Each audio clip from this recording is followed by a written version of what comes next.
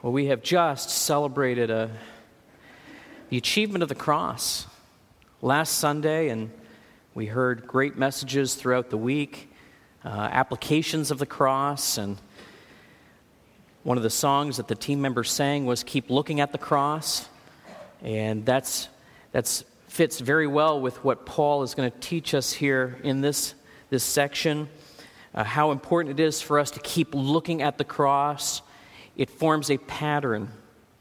It has a shape that we ought to conform ourselves to and make our life like a cross. There's a technical word for it, cruciform.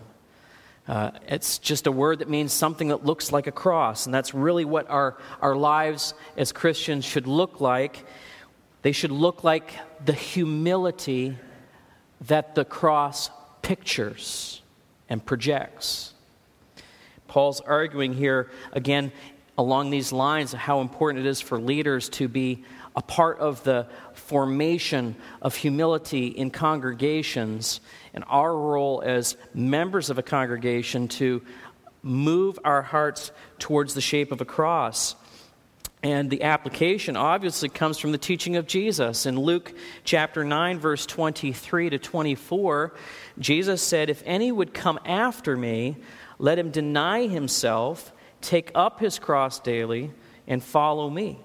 For whoever would save his life will lose it, but whoever loses his life for my sake will save it."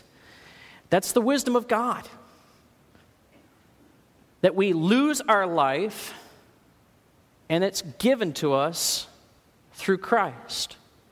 The act of losing our life is a humbling, a denying of ourself. And Paul is expressing this as the wisdom of God. It's the power of God as seen in the cross. The question that we were with last time we looked at this book of Corinthians was whether or not we see it. Are you able to see this as the wisdom of God? It takes spiritual eyes to see it and believe it. It takes born-again hearts to understand it. But how does this relate to the theme of divisiveness? And that's what this 4-chapter block is about. He's talking about divisiveness and how the cross is an answer for that.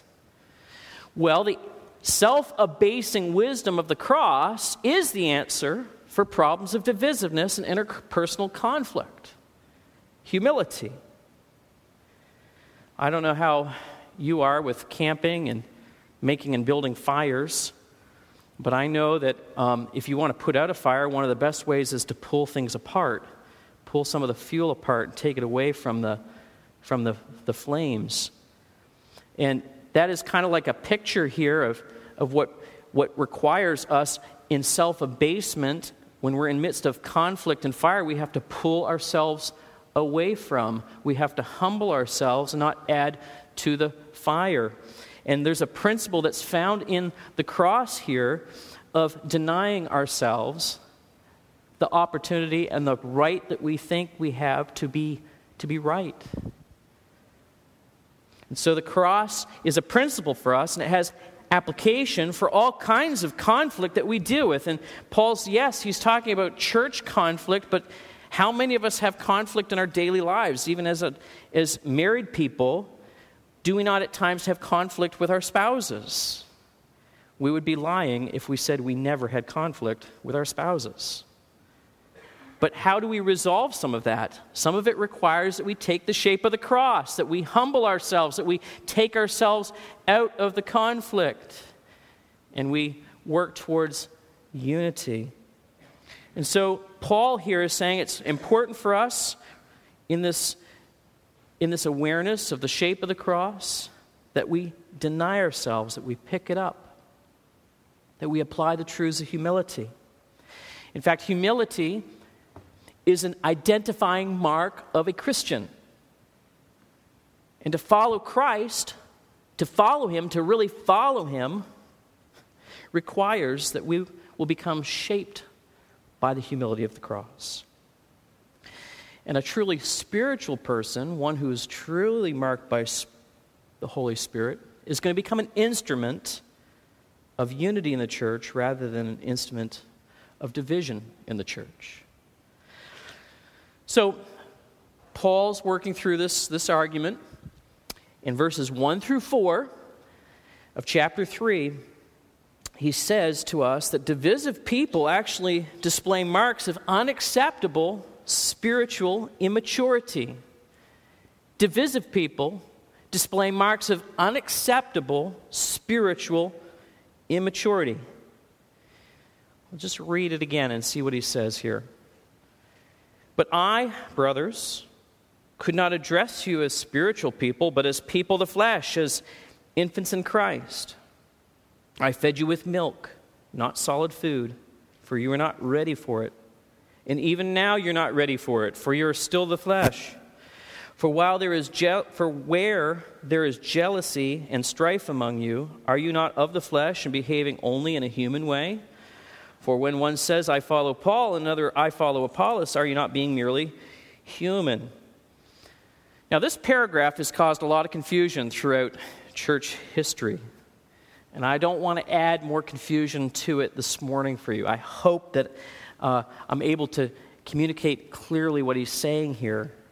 But we need to be very careful about what he actually says and not force interpretations that we've heard through the years on this passage. Paul is actually being very ironic here. He's concerned that while the Corinthian people who are believers in Christ are thinking of themselves as spiritual, they're acting in ways in which it shows that they're not as spiritual as they think. They're divided. And Paul is actually speaking contrary to facts. It's like he's saying, look, Corinthians, you have the Spirit, but I can't tell whether you really have the Spirit because of the way you're acting. Are you truly Christians? He knows that they are. And so he's speaking a bit ironic here. And he acknowledges that they are believers because when we were in chapter 2 and verse 6, he says to them, yet among the mature, we do impart wisdom, although it's not the wisdom of this age or the ruler of this age who are doomed to pass away. So he's speaking to them as if they were mature, but he's saying, look, I want to speak to you as mature, but I'm not sure where you are in your maturity. Well, in chapter 2, verse 16, he says, we have the mind of Christ. And so he's saying to them, hey, stop acting as if you are people of this world. Stop acting as if you are, stop acting like a child. You know, you're mature, but right now you're not showing that you're mature. And so Paul's speaking somewhat tongue-in-cheek at the same time here as he's speaking to them. Paul says he could not address them as spiritual people, that is, being mature, but people of the flesh, but yet infants in Christ. Now, the King James translates the word flesh here as carnal. Carnal. And that has created all kinds of confusion at times because the word carnal, when the 1611 was translated, is not the same meaning that we hold and use today. The word carnal often has the idea of sexual sin or immorality, or the word is often used, you've heard of carnality. But the word carnal here is actually, when it was written in the 1611, was translated and had a closer identity with the idea of flesh or of meat or basic flesh. Like you're just acting like a human being without God's Spirit influencing your hearts. So on the one hand, Paul's calling them brothers in verse 1. He calls them brothers. He also feels like he can't really address them that way because they're not acting as if they are filled with spirits. So in verse 2, he describes them as spiritually immature, as needing milk. And the things that Paul has been writing to them, verse 2, it says, I fed you with milk, not solid food, for you were not ready for it, and even now you're not ready for it. Well, what we've been reading through the first couple chapters of Corinthians, Paul's been teaching milk. Now, some of us might have read some of this and thought to ourselves, man, that's hard. And maybe hearing it was hard to understand. But Paul is saying, look, this is the very basic message, the milk of the cross. If you're not able to handle the milk of the cross, there's deficiency in your capacity to live out the Christian life. You're not mature, you're not able to handle the truths of the cross. And so Paul arrives at this conclusion. How? Because he says in verse 3, look, there's strife among you. I mean, you're not applying the humility of the cross here. You're trying to puff yourself up, and it's creating all kinds of division in the life of the church. And so Paul is saying here, look, this jealousy and this strife is evidence that you're not applying the cross to your life. And those are two manifestations of an anti-cross pride. On Friday night, we heard a message about pride, and it was a great message about pride. But manifestations of that there's so many different manifestations of pride. He highlights two of them, jealousy and strife. Jealousy is the attitude, and strife is the action that comes out of it. And they're very destructive, particularly for a church. We tend to think that immorality can destroy a church. But funny enough, Paul doesn't just start with immorality as the big central issue that he leads off with. He actually starts with addressing jealousy and strife. That's stuff that will always destroy a church. And jealousy is a severe form of selfishness. It's a begrudging of somebody else what we really wish that we had for ourselves. It's one of the most obvious characteristics of babyhood. It's typical to see young children be so self-centered, and they want what the other person has, but they can't have it. That's typical in a child, but should not be typical in an adult.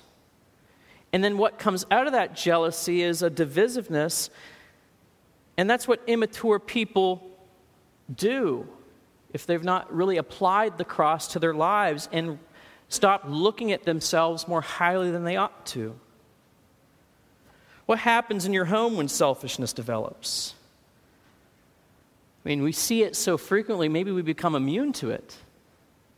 But when selfishness and jealousy occurs, it destroys, and it's he said and she said, and there's strife. And when a congregation develops loyalties around individuals in situations like this, it's a sure symptom of an immaturity of the heart. Certainly, people can work well together, and there's some people that can work well together and better than working with other people. But if there are pockets of people who can only tolerate a few kinds of people, then man, we have got trouble. It seems at times that, you can, I don't know how you can, but sometimes people can avoid politics in life. And what politics is simply is the promotion of an agenda. The promotion of a viewpoint and a perspective. Politics is how the world gets things done, but it has no place in a church. Politics is carnality,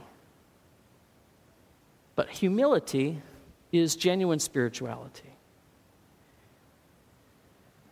Paul in this text is not suggesting that there is a third category of a believer, as if someone could be an indefinite carnal Christian all of their life.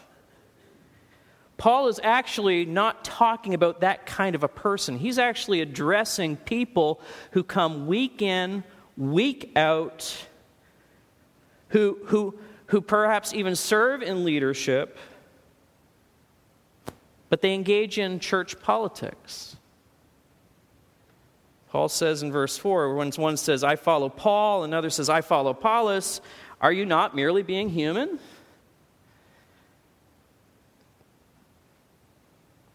It's a fleshly wisdom that displays itself in strife. And sometimes it manifests itself in these ways. Don't force me to fellowship with people I don't know. I only talk with people I know. Oh, I only give to missions. Oh, I'm not into missions. Hello? Like, what is the church? Are we not all on mission? When things are not going the way I want them to go, then I sit in the corner and pout. I'm the squeaky wheel. People come to me because they know I can get things done in the church. She doesn't organize the events the way that I do, so I won't help in any way. That kind of stuff is strife and jealousy, and it doesn't belong in a church. The wisdom that comes from the cross says this: love one another with brotherly affection. Outdo one another in showing honor. We're going to put this into practice a little bit.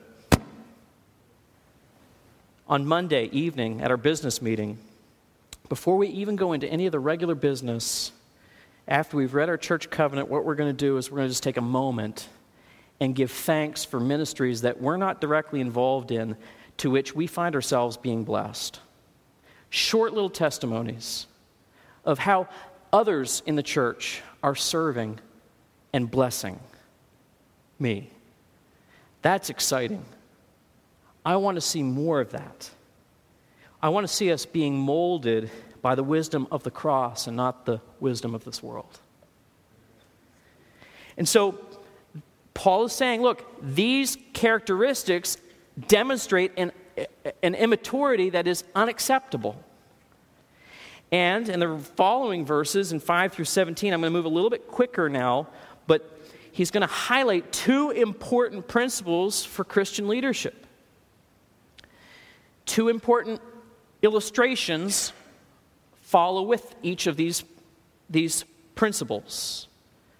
And so it's showing us how important it is for us not to engage in politics in the church. And when we fail to, we can downplay these truths. And if we suppress these truths that he's going to tell us, we can run into real problems. And the first is that Christian leaders are in partnership to make much of Christ. Verses 5 through 9. We read this. I'll read it again for our remembrance here. It says, what then is Apollos? What is Paul? Servants through whom you believed, as the Lord assigned to each. I planted, Apollos watered, but God gave the growth. So neither he who plants nor he who waters is anything, but only God who gives the growth. He who plants and he who waters are one, and each will receive his wages according to his labor. For we are God's fellow workers, and you are God's field, God's building. So he has an agriculture, a farming illustration here. And think of a large farm. There's some large farms in Wayne County. There's not as many as there used to be, I know that.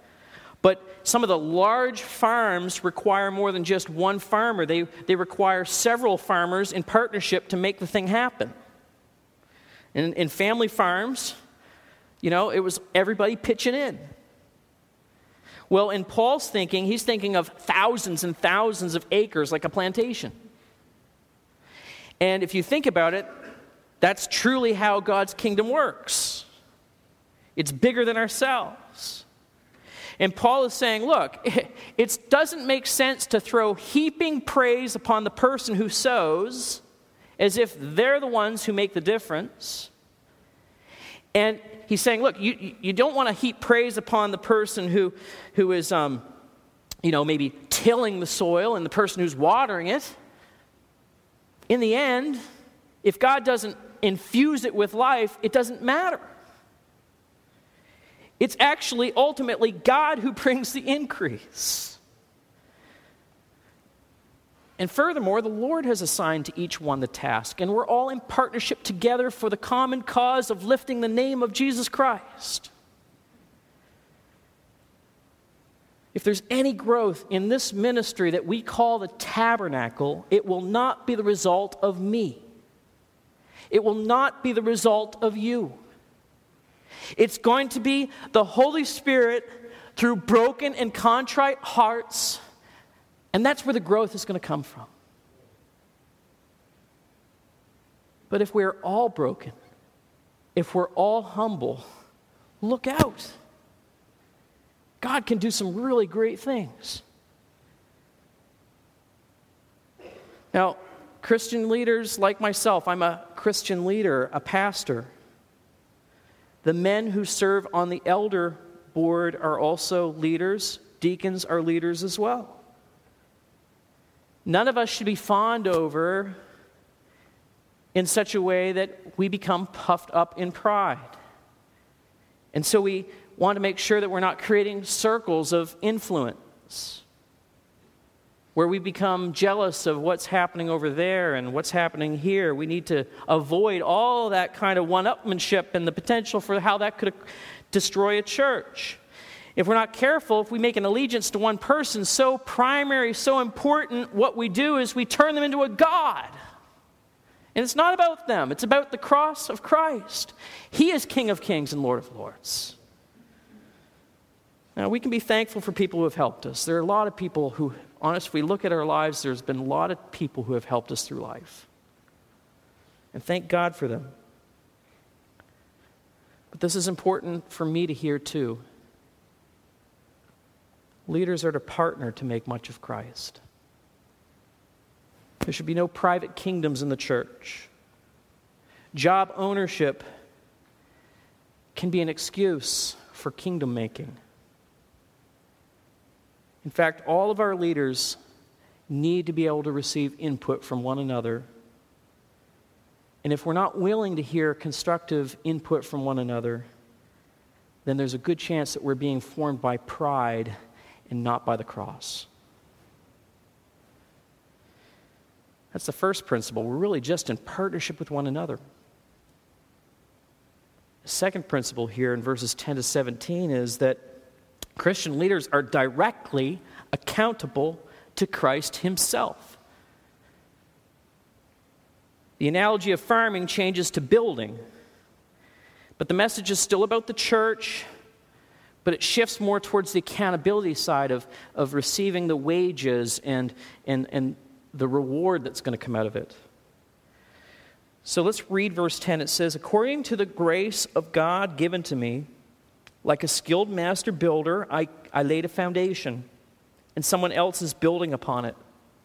Let each one take care how he builds upon it, for no one can lay a foundation other than that which is laid, which is Jesus Christ.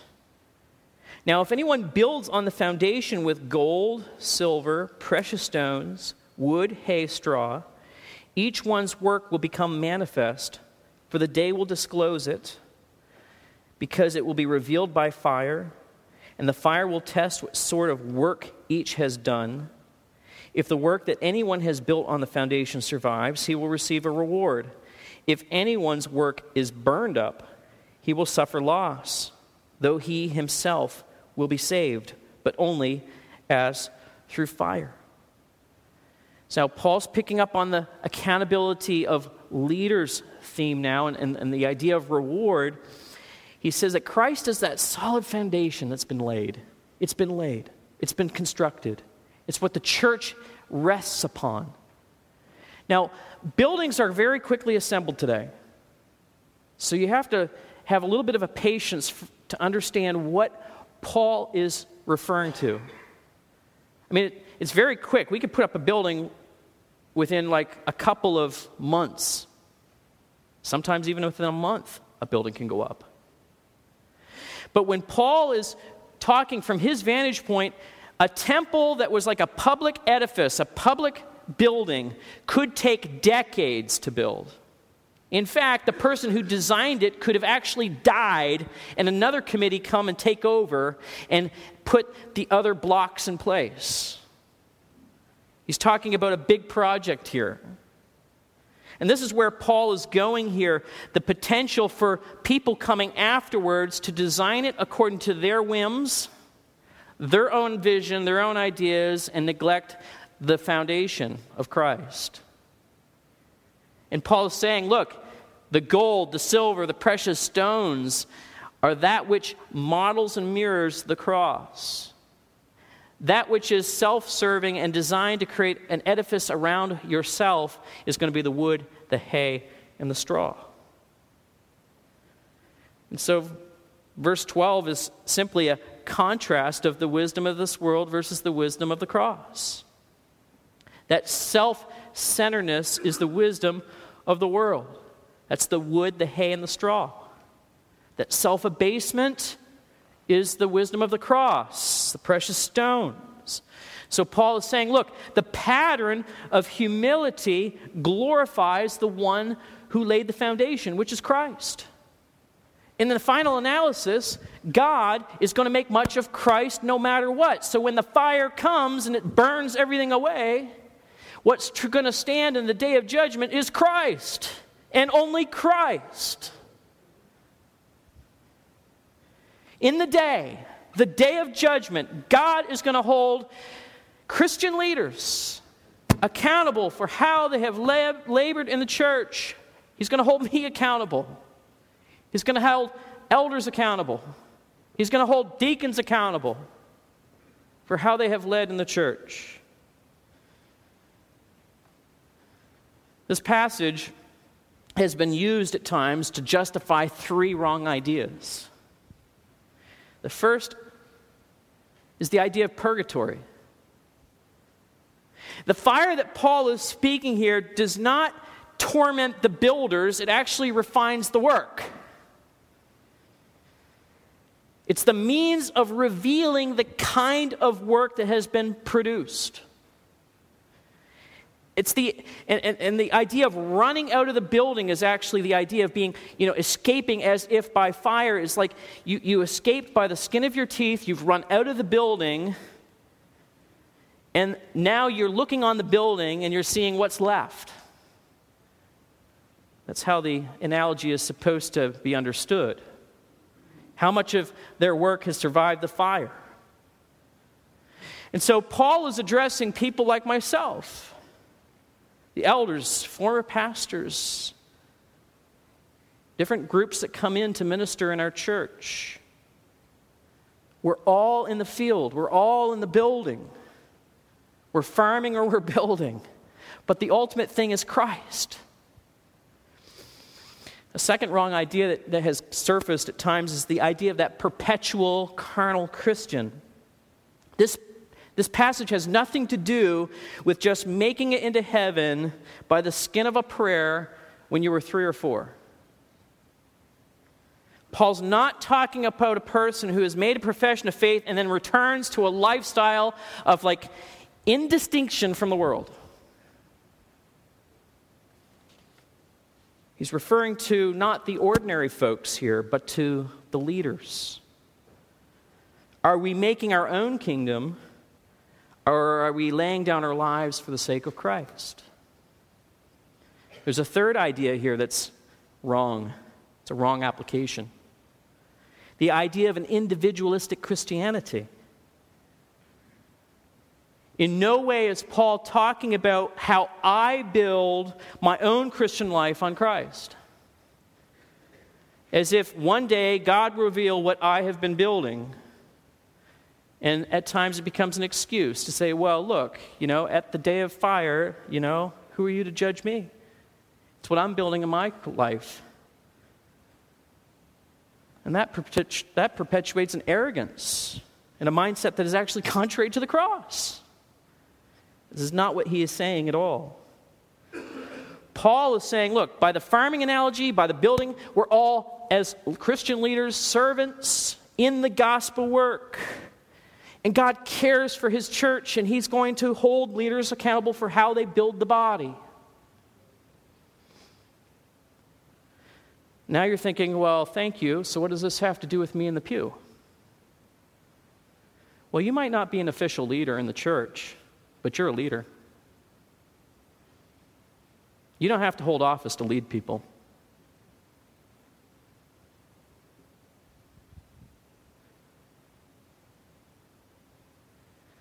Verse 16 to 17 actually gets a little bit more personal to the pew, though. Because in verse 16 and 17 he says, "Do you not know that you are God's temple and that God's Spirit dwells in you?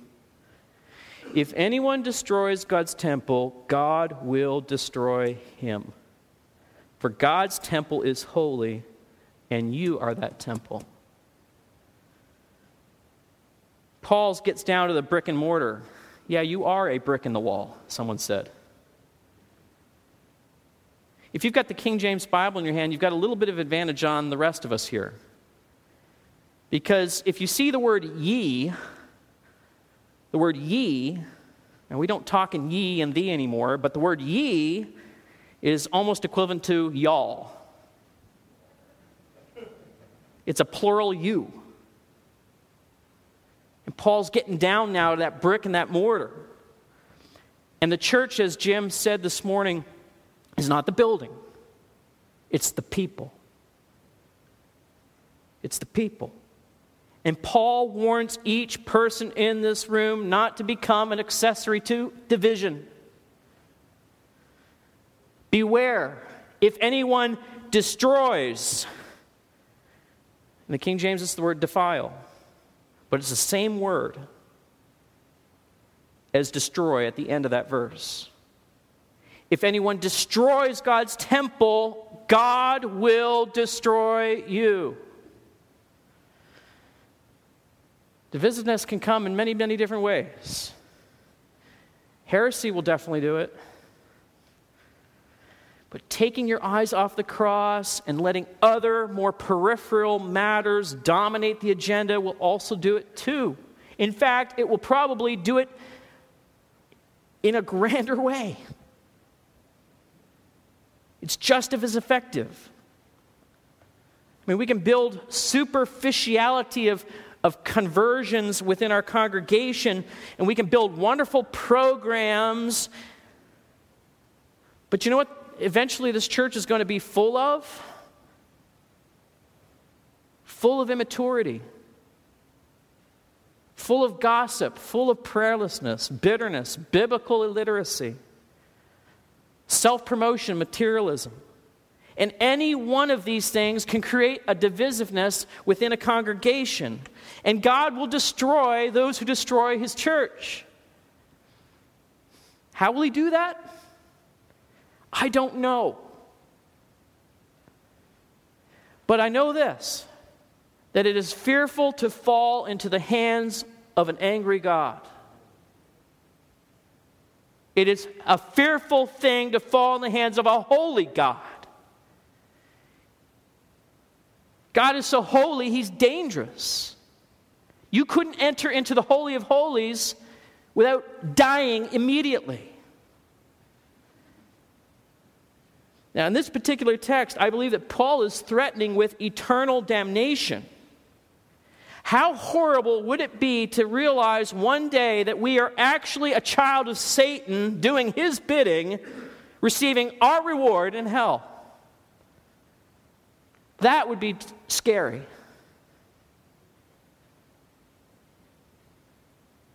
I believe that Paul is essentially saying, by their fruit you shall know them. But that we would have open eyes to see if we are not possibly participating against Christ than for Christ. It's a strong message, I know. We need to hear messages like this at times. I need to hear them. But what Paul is getting at here in his argumentation, he's saying that to follow Christ means that we are going to become shaped by the humility of his cross. We will be learning the pattern of denying ourselves.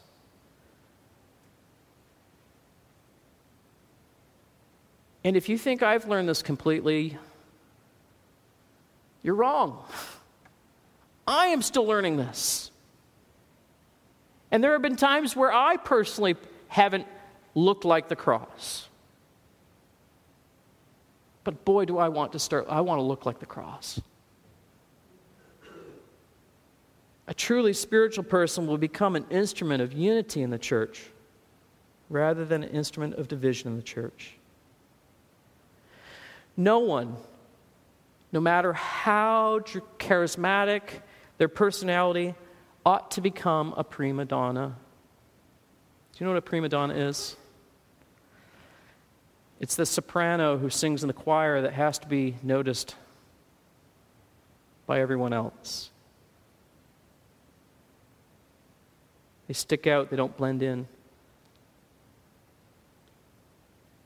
Following Christ means following Christ to the cross. Spiritual leaders who are truly spiritual leaders will always lead people to the cross and the gospel. Not into a deeper confidence and collaboration with them, but they will be pointing people to Christ and only Christ. A spiritual leader is not self-confident. They're not confident in themselves, they're confident in Christ. They know their heart.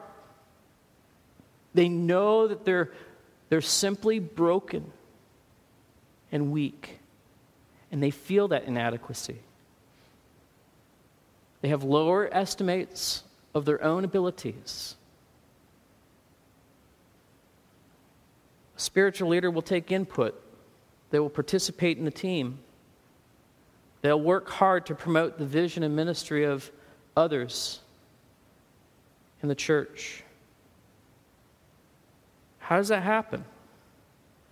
Well, it happens through a devotion, a deep meditation on the cross, a willingness to go to the milk, but then grow with it.